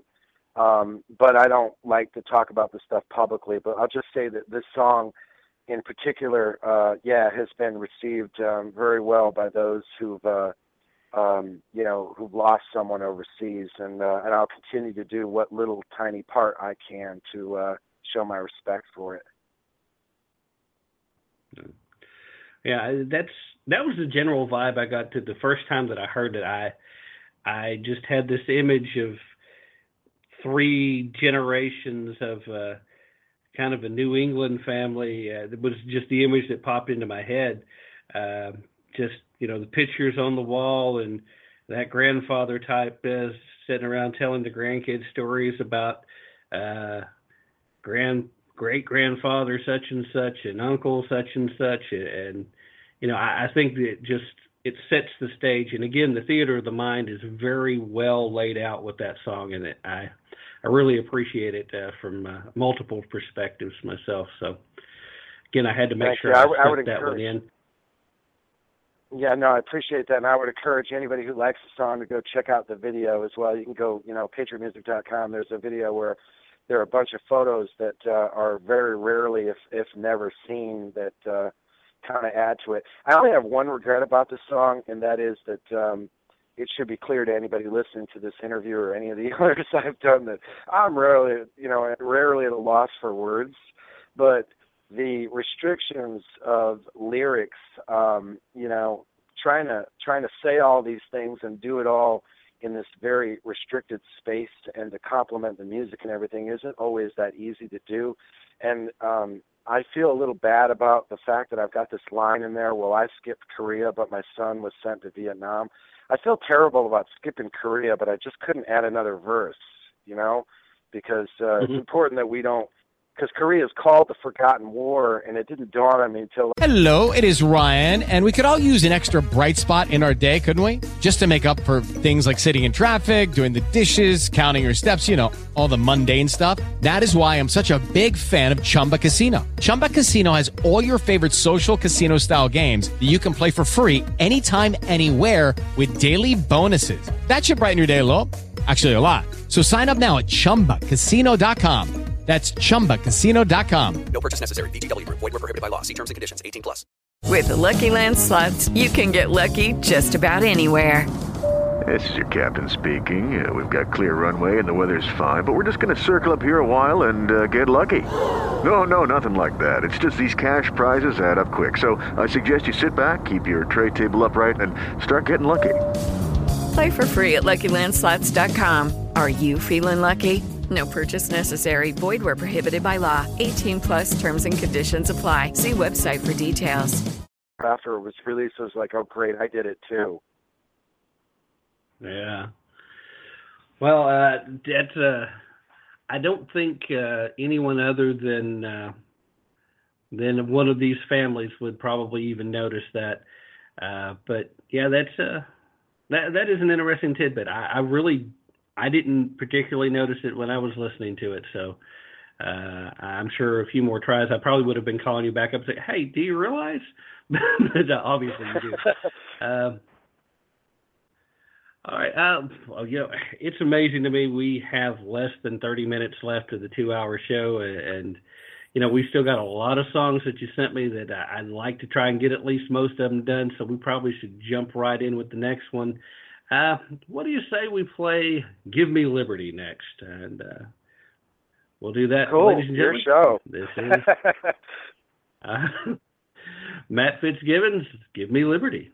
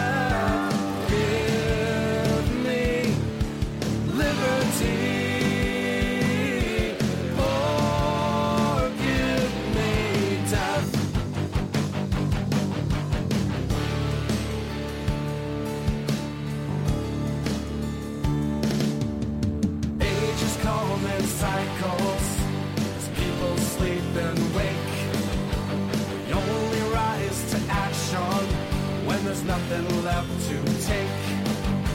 Is our republic different? Will we end the tyranny? Will our children live in slavery?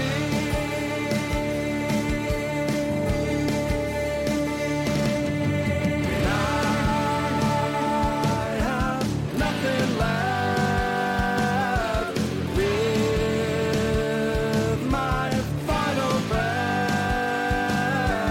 Give me liberty, or give me death.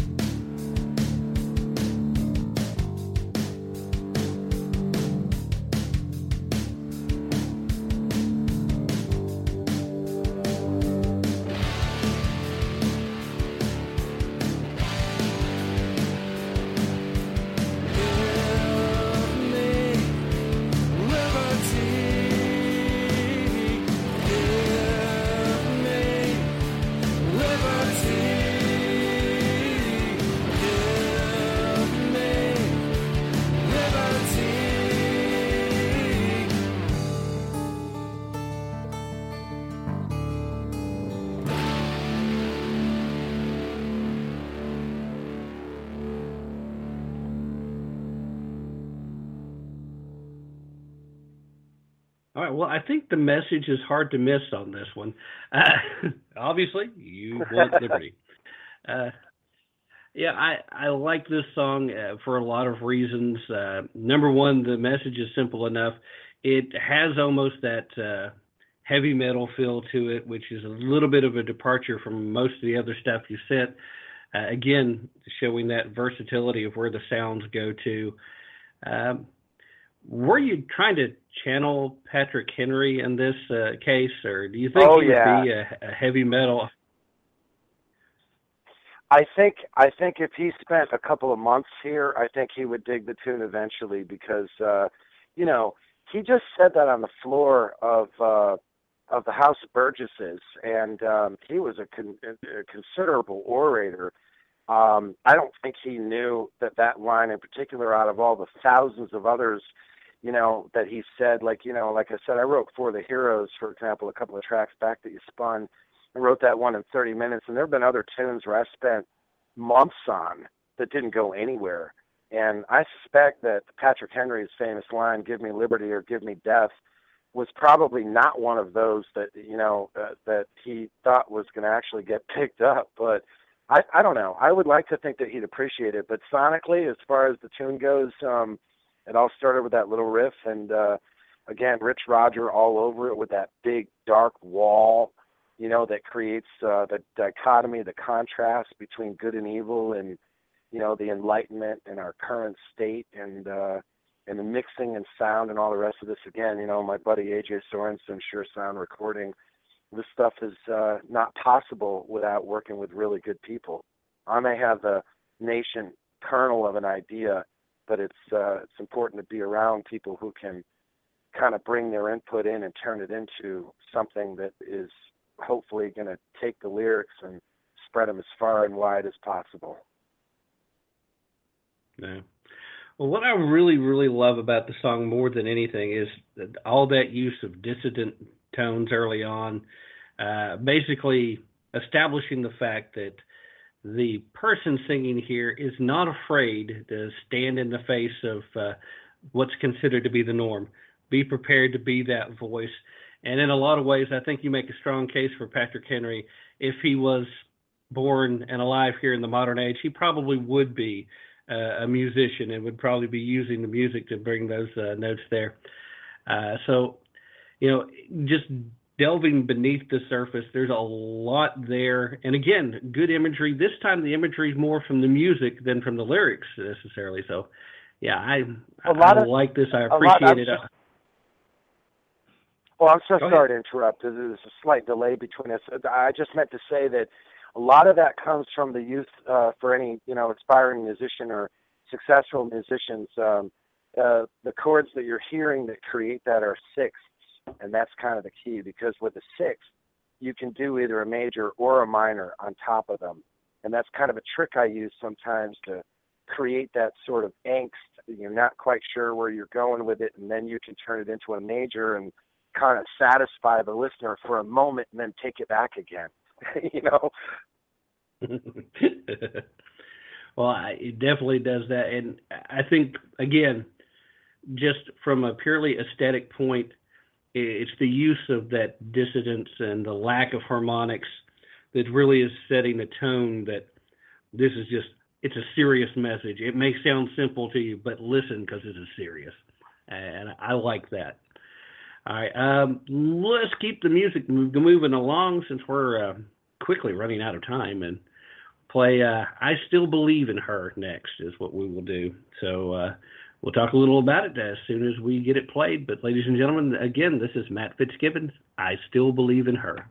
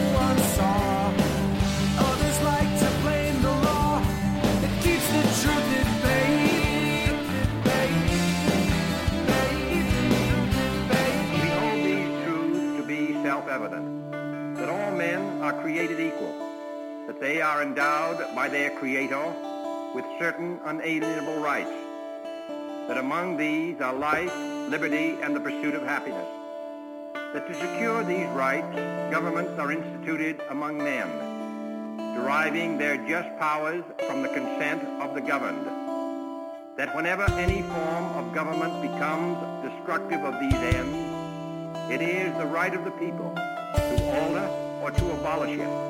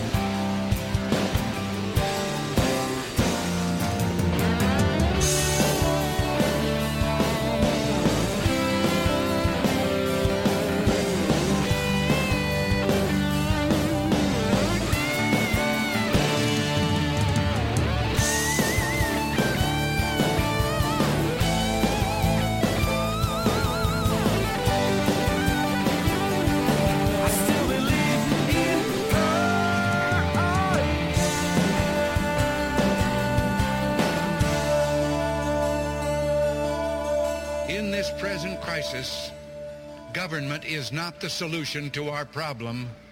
Government is the problem.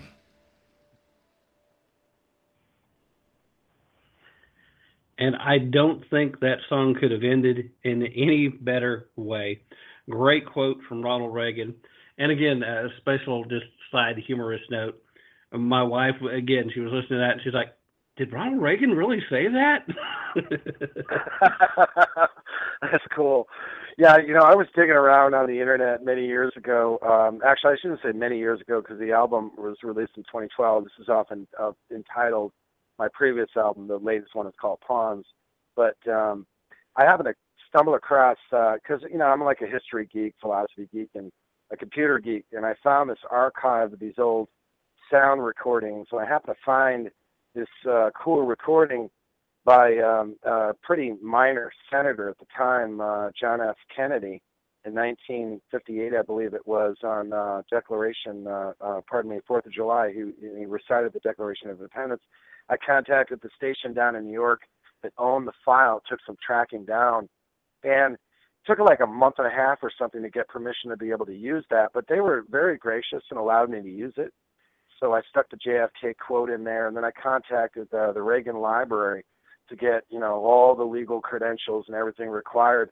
And I got a response back from them in an hour, and I was like, this is interesting. They're like, sure, go ahead. So, but I thought it was kind of important to cap it off with that. And, again, go for the nonpartisan sort of a thing. And because the bottom line is, if JFK were to run today on his platform that he won on originally, he'd be considered to the right of Donald Trump. Yeah, that was something that we talk about it some. It boggles my mind thinking about it too, but I think about it quite often. JFK could not be a Democrat in today's party. Just the simple fact in the quote that you played, the track there, just the mention of inalienable rights granted by the Creator, they literally boo the mentioning of a Creator at the last Democratic convention. So it's funny to kind of see where the party has gone, because they still tout JFK as being a great icon for their party. But there is absolutely no way he would be part of their party today, not because he wouldn't want to be. They wouldn't let him. Yeah, it's true. And, it's kind of interesting historically, because 2 years later, I believe it was in 1960, at the, correct me if I'm wrong on the dates here, but at the Barry Goldwater Convention, when Ronald Reagan's political career was essentially launched, and he was, just an actor who came up and gave an incredible speech that I would encourage anybody to read, or better yet, to go see the video of. But in it, he kind of starts it off, and he's funny as Reagan always was, and he said, I was a Democrat all my life, but I didn't leave the Democratic Party. They left me. And it's very interesting because he launches his political career during that election in a phenomenal speech that is incredibly applicable today as well. Absolutely. And it is one of those really, really interesting ironies that history will play out. Again, you'll see similar stories come down the pike. I mean, today, Ronald Reagan is literally a Republican icon. And, he's not kidding about having been a Democrat. He believed in the Democrat. And not all that dissimilar from actually my own story, in so much as my father, he believed in the Democratic Party because he believed that the government should act as a safety net. And he wasn't ever quite willing to utilize that safety net himself, because he felt like as long as he was able-bodied and he could work, he didn't need it. That was for people who really needed it. And, of course, when I got a little older and I started seeing the error in allowing the government to take care of you, as there's always a price to pay with that, I started moving pretty far to the right with my ideas, and my ideology becoming far more conservative. But, it's a transition. When you're raised in a Democratic household, you have to make those moves. And while he never managed to allow himself to move away from his identity as a Democrat, he did acknowledge that the party was nowhere near the same as it was when he was actively participating in it.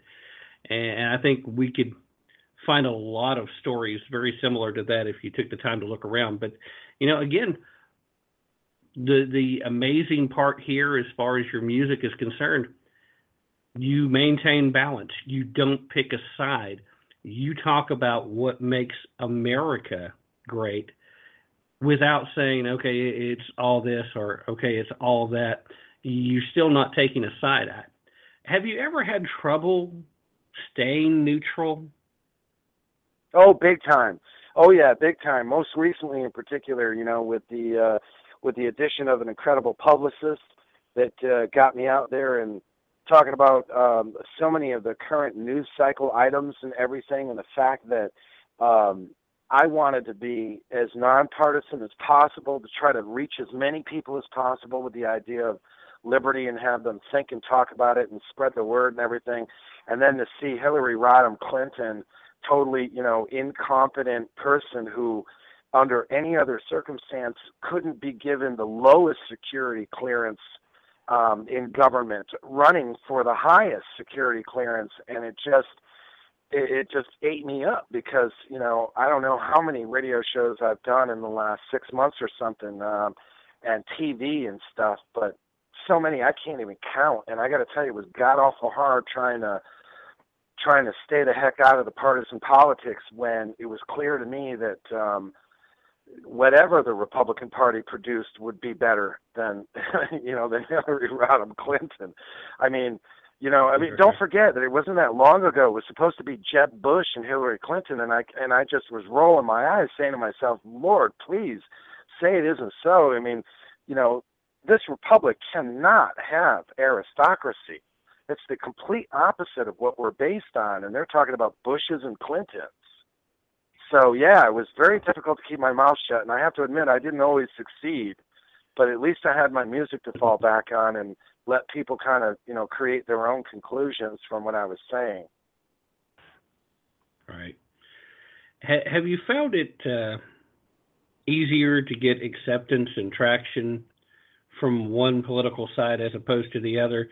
I would imagine that conservatives are probably a little more open to a lot of your themes, but that, I have to admit, probably is coming from the fact that I'm somewhere between the conservative and libertarian myself, and certainly constitutionalist. So I'm probably a little biased on that. So is that the case, or have you found pretty much open from both sides? I wouldn't say from both sides, to be completely honest with you. I've seen much more receptiveness from the political right, but I've also seen a lot of receptiveness, again, I keep getting the word messed up, from libertarians as well, the small L libertarians. I had something to do with the Free State Project up in New Hampshire over the course of the last 11 years that I've been doing this, and I came to the conclusion that there was a famous libertarian author, not to get off on too much of a tangent here, who said that trying to get libertarians to organize is like trying to herd cats. And there's a lot of truth in that. So, on an individual level, these heavy thinkers and everybody who, has, again, their utopian vision of being left alone, they generally pretty receptive of it. But at the end of the day, there are a lot of people who are Democrats who periodically will cross party lines, sort of a thing, and they don't look at a flag and hate it, and all of a sudden, spittle comes out of the corner of their mouth and they start swearing about racism and everything just because of a flag. That's just not normal, people like that, in my opinion, need medication. Most normal human beings will take a look at this and say, you know what, tolerance, freedom of speech, freedom of religion, the right to defend yourself, these are just basic concepts. These things go back as long as there's written record of human history. We could go on and on about this, but I've written some extensive articles, for example, about the origin of the Second Amendment, and it goes back way beyond even ancient Greece. These are just natural concepts, and people who don't get it, I don't think they function on reason. They kind of work on emotion. But so I would say, yeah, there's been more reception kind of on the right, and for those who are of the liberty-oriented kind of philosophical doctrines. Those on the extreme left, I don't know. I mean, I wish I could reach them, but there's so much anger and vitriol and everything, and they're personally unsatisfied a lot as individuals that I kind of gave up on them, and honestly, I kind of don't care anymore. I mean, it's like you can only take so much nasty stuff from those people when you realize that they've got issues to fix before they open their mouths, Yeah, I know exactly what you're talking about. I mean, every day I'd get chased off of Facebook if I actually tried engaging with folks. I will, I'll make a comment. I might occasionally respond to one or two if something is just totally over the top. But usually I'll put out my post, and then I will let the chips fall. I'll let folks say what they want to say, and I try to position myself as a conversation starter, not just a starter, not really trying to get in the middle of it. But you have to have that same mindset. As long as you're enjoying what you're doing, and you know that what you're doing in your case is the right thing for you, all that becomes irrelevant. And there's a good bit of advice in playing to the crowd that's going to accept you for who you are. Unfortunately, we've got about 3 minutes left, so there's not enough time to play any of the other music, and I've got to tell you, I am disappointed I still didn't get to some of these songs, because there's still some good stuff that you'd sent me, and maybe we can get back together sometime and finish that up. But before all that, let everybody know one last time where they can go if they're going to look for your stuff, if they're looking for your work. Yeah, so everything is available at patriotmusic.com, and I also do a periodic radio show on usabn.org. This organization is a civilian disaster readiness network that I've been involved with for a very, very long time, and I have a show called Patriot Pub that is very, very casual. I actually encourage people to have a beer or a glass of wine or whatever, call in with questions. We talk about history and philosophical issues and things like that, but all the music, the videos, my writings, I'm going to be out there playing gigs very, very soon. So if anyone's interested in having me come out and play private events or bigger events or whatever the case may be, everything is at patriotmusic.com. All right. Again, thank you very much for joining us tonight, Matt. I appreciate your time. I appreciate your points of view, and I also definitely appreciate the sounds. I'm going to play us out one last time as we sign out to using both hands, just because I think it's just too much fun not to play. Well, the honor was mine. Thank you so much, Tim, for the kind words. Thank you, sir. Well, like I said, the pleasure was mine, and the honor indeed. So everybody else out there, remember, don't take my word for it. Definitely don't take their word for it. Be prepared to put in a little effort and use your brain if you really want to tap into the truth. That's it for tonight. We'll be back Sunday. We'll see you then. Have a great night, everybody, and a special thanks again out to Mary in the chat room and the folks who popped in earlier and popped back out. And one last time, thank you very much, Matt Fitzgibbons.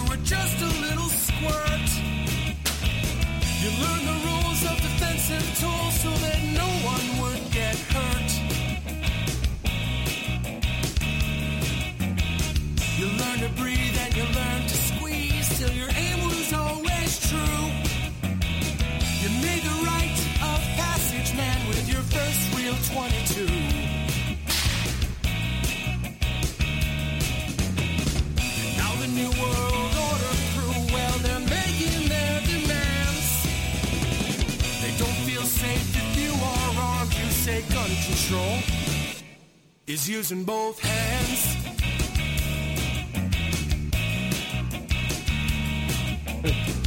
Founders knew the Second Amendment was the final one to keep, to hold our other rights intact so we never become sheep. Stalin, Hitler, Mao, Amin, and Pol Pot, they told us things that you never forgot. You teach the lessons to your daughters and sons, to fear the government that fears your guns. Now the New World Order crew, well, they're making their demands. They don't feel safe if you are armed. You say gun control is using both hands.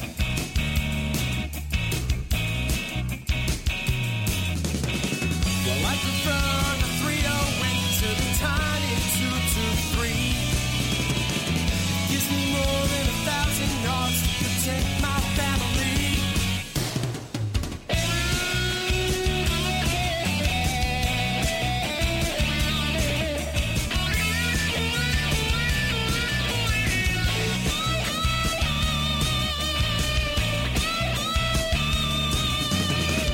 Now the New World Order crew, well, they're making their demands. They can pass 100 laws, but we still won't give a damn.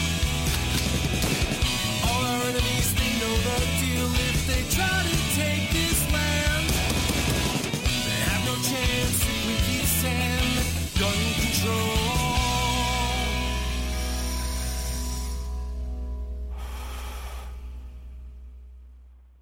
is using both hands.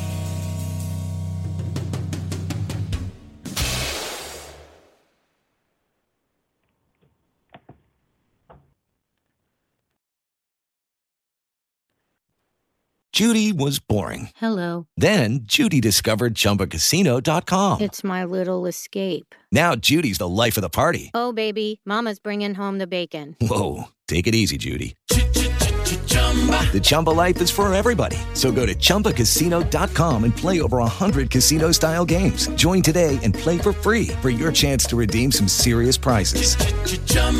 ChumbaCasino.com. No purchase necessary. Void where prohibited by law. 18 plus terms and conditions apply. See website for details.